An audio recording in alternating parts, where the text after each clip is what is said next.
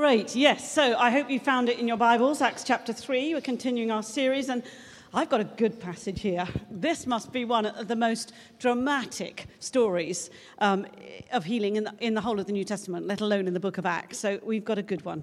Let's read it together, shall we? I'm going to read up to about verse 16, chapter 3 of Acts. One day, Peter and John were going up to the temple at the time of prayer at 3 p.m. Now, a man crippled from birth was being carried to the temple gate called Beautiful, where he was put every day to beg from those going into the temple courts. And when he saw Peter and John about to enter, he asked them for money. Peter looked straight at him, as did John. Then Peter said, "Look at us." So the man gave them his attention, expecting to get something from them. Then Peter said, "Silver or gold I do not have, but what I have I give you. In the name of Jesus Christ of Nazareth, walk." And taking him by the right hand, he helped him up, and instantly the man's feet and ankles became strong. He jumped to his feet and began to walk. And then he went with them into the temple courts, walking and jumping and praising God. And when all the people saw him walking and praising God, they recognized him as the same man who used to sit begging at the temple gate called Beautiful. And they were filled with wonder and amazement at what had happened to him. And while the beggar held on to Peter and John, all the people were astonished and came running to them in the place called Solomon's Colonnade. And when Peter saw this, he said to them, "Men of Israel, why does this surprise you? Why do you stare at us as if by our own power or godliness we have made this man walk? The God of Abraham, Isaac, and Jacob, the God of our fathers, has glorified his servant Jesus. You handed him over to be killed, and you disowned him before Pilate, though he had decided to let him go. You disowned the holy and righteous one and asked that a murderer be released to you. You killed the author of life, but God raised him from the dead. And we are witnesses of this. By faith in the name of Jesus, this man whom you see and know was made strong. It is Jesus' name and the faith that comes through him that has given this complete healing to him, as you can all see." And we're going to finish there for the moment. So it was 3:00 in the afternoon, and Peter and John were on their way into the temple to pray. And as they go into the temple, through the gate called Beautiful, and apparently it was a very beautiful gate. It was made of copper. It was meters high. It was the most astonishing sight. As they were going in through the gate, there was a familiar sight, not quite so beautiful. A beggar, a crippled man. A man who'd been in that same spot every day for years, trying to catch people's eye, trying to get just a few coins, trying to gain some sympathy out of these devout people who are rushing in and out of the temple to pray. A man who, we're told in the next chapter, had been crippled from birth, and he's now over 40 years old. I mean, just imagine for a moment what life must have been like for him.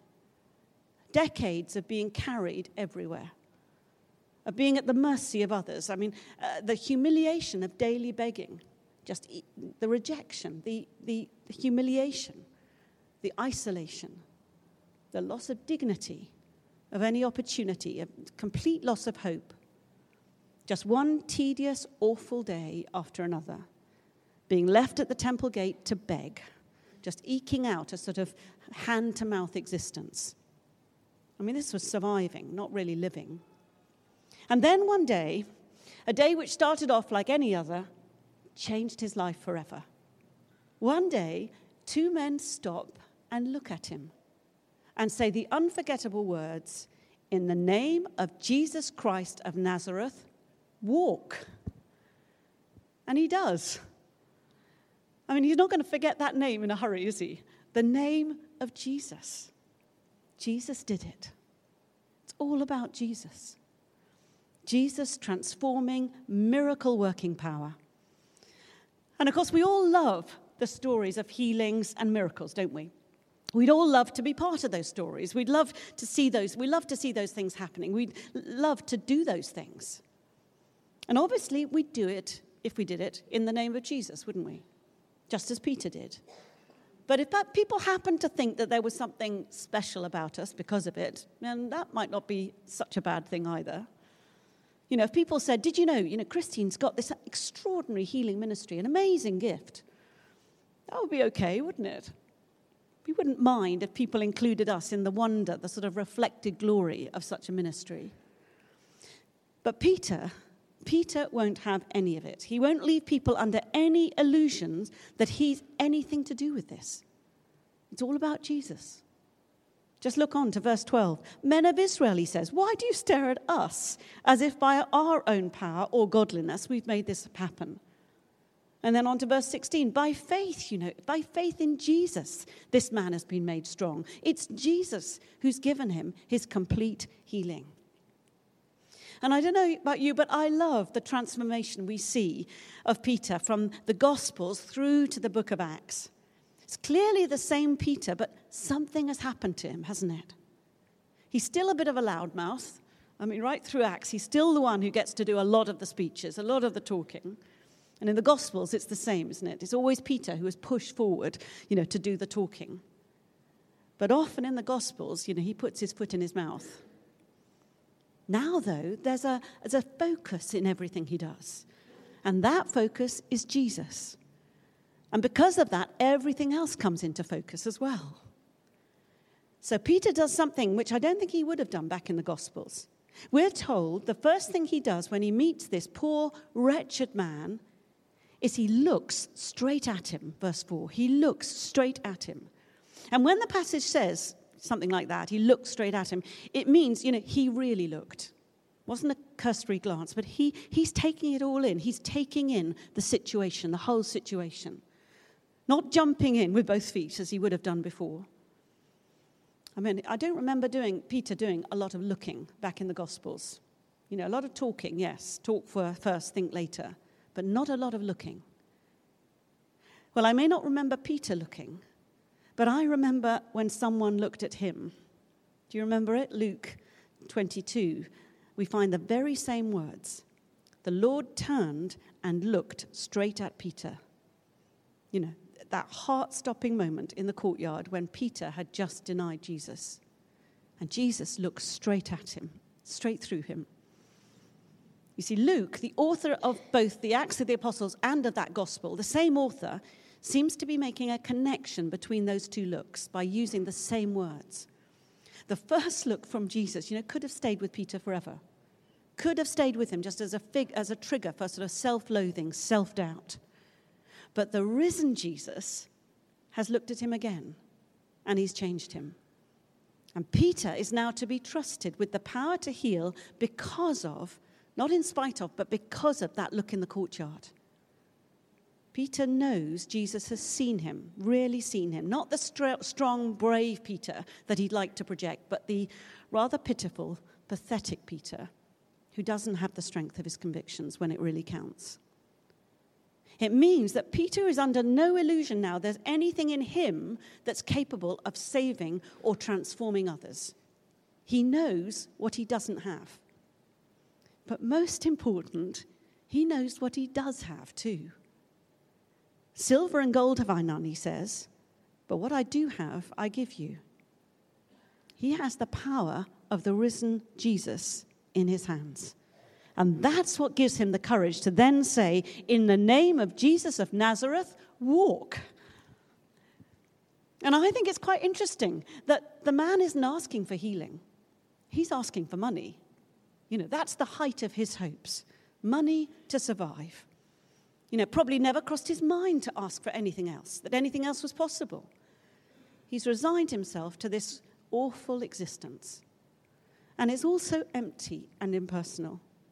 We're told he was carried, verse 2, as if he's just a bit of baggage carried to the temple gate where he was put. Do you hear that again? Just like a lump of meat, he was put at the gate every day to beg.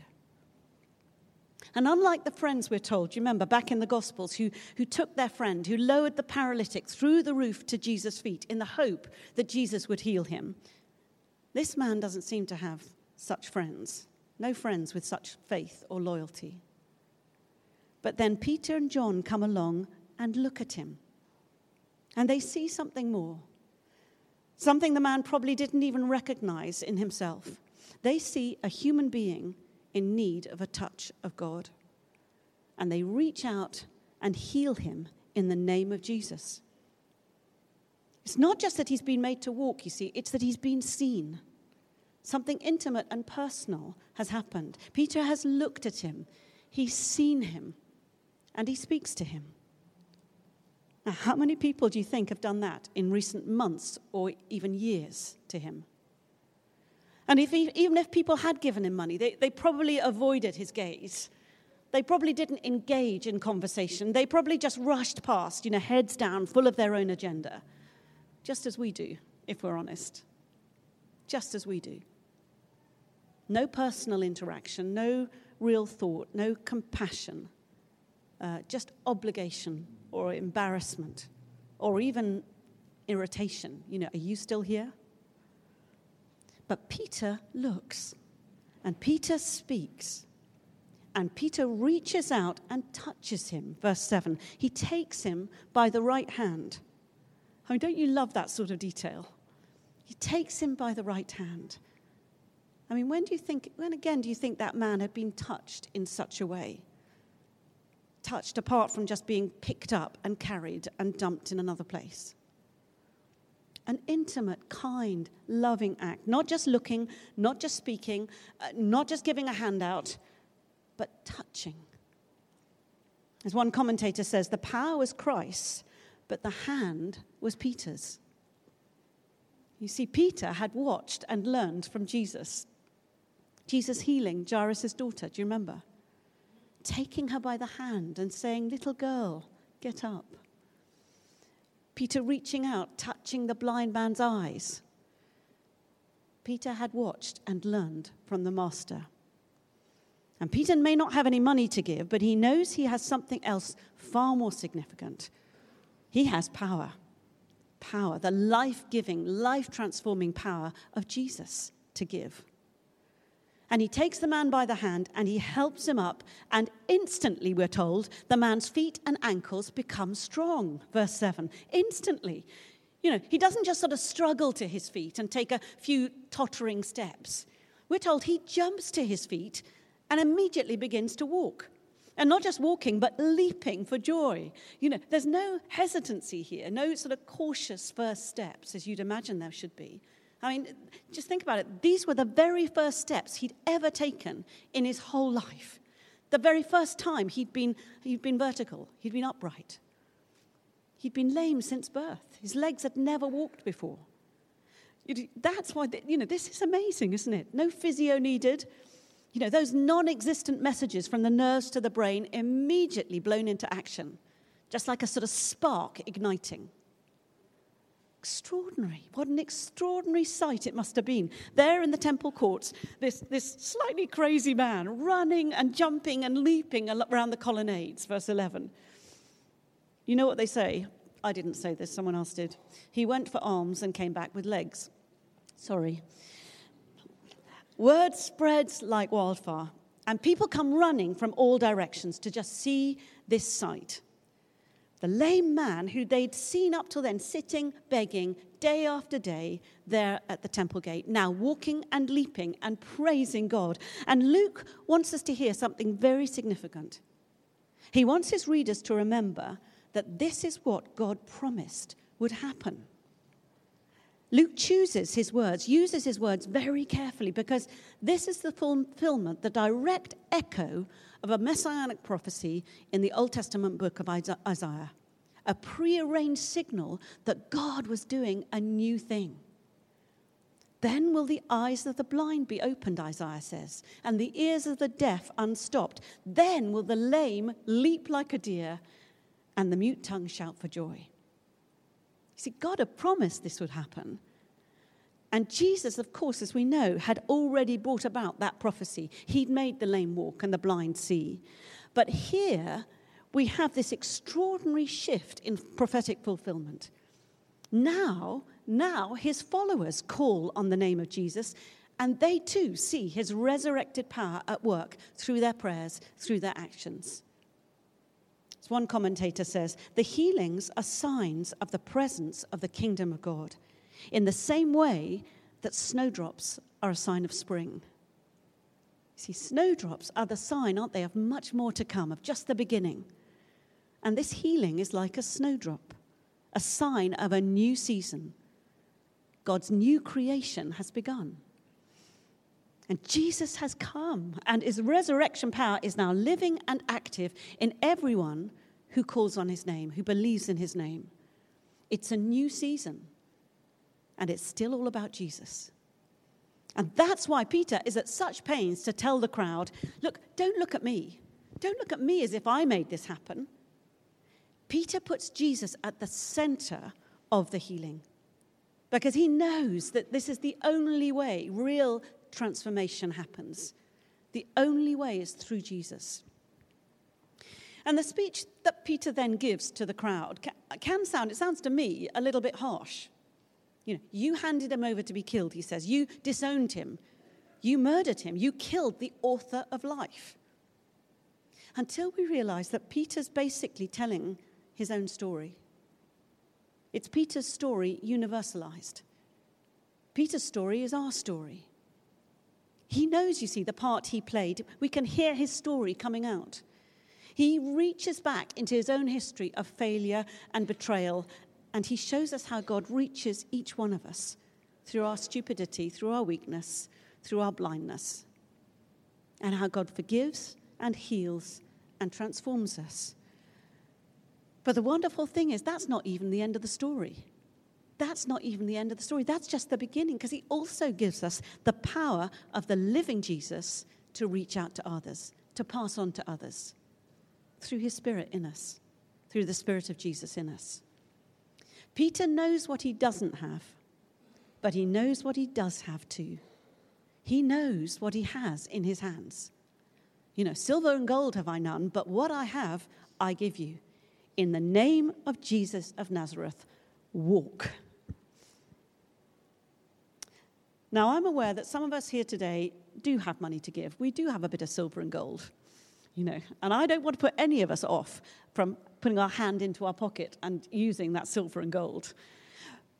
But Peter's making a different point here about what else is in our hands to give. He's challenging each of us to call on the name of Jesus. Because we won't know what we truly have in our hands until we start calling on the name of Jesus. Until that point, we'll be living within our own capacity, within what we know, within what we think we can give, what we think we have in our hands. But when we call on the name of Jesus, we reach outside of our own capacity, of our own limitations. Do you think it was an easy thing? Do you think it was a regular, everyday thing for Peter to say to a lame man, get up and walk? No, his heart must have been in his mouth as he did it, mustn't it? And I can imagine, just to give me a bit of liberty at this moment, I can imagine John alongside him thinking, oh, no, Peter, don't go there, don't do that. This is going to be so embarrassing. Don't do that. But Peter knew what he had to give. Peter knew what he had in his hands. And we need to know as well. We need to know what we have. We need to know, yes, that we have gifts, we have experiences of life, we have time, we maybe have energy, compassion, vision. What could Jesus do with those things? What could he make of those things if we call on the name of Jesus? I didn't know what I had to give when I was barely 21 and marrying a clergyman. I didn't know what I had to give when thrown into our leadership in our first parish a year later. I didn't know what I had to give when we were then asked to join a leadership team of one of the biggest churches in London. I didn't know what I had to give when we came here. I had 2 young children and another one on the way. I felt I had very little to offer. I didn't have a big vision of what was in my hands. But the point is, it's not about us. It's about Jesus. It's all about Jesus. And when we call on the name of Jesus, just as Peter did, he allows us to be part of something, part of things we never would have dreamt of. We never would have believed. So how can each of us say today, what can I give you, Lord? Not in my name, but in the name of Jesus of Nazareth. Because it's all about Jesus. What do we have in our hands? Let's stand, shall we? Let's stand, and let me just pray as the worship group come up.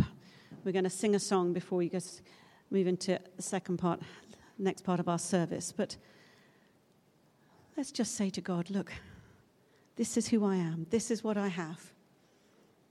Yes, all my failings, all my doubts, all my fears. But I'm opening up my hands to you. And maybe some of us want to do that.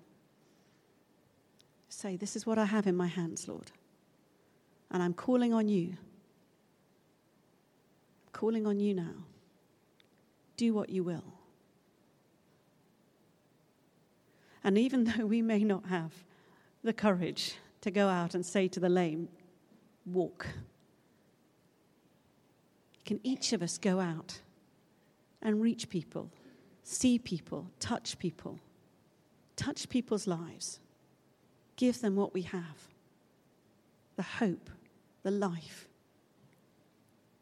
the love, the compassion, the understanding. Give them what we have. And I perhaps have a sense that God wants to raise our faith level, just as Peter said to the lame man, rise up. He wants to raise our faith level. So let's sing together.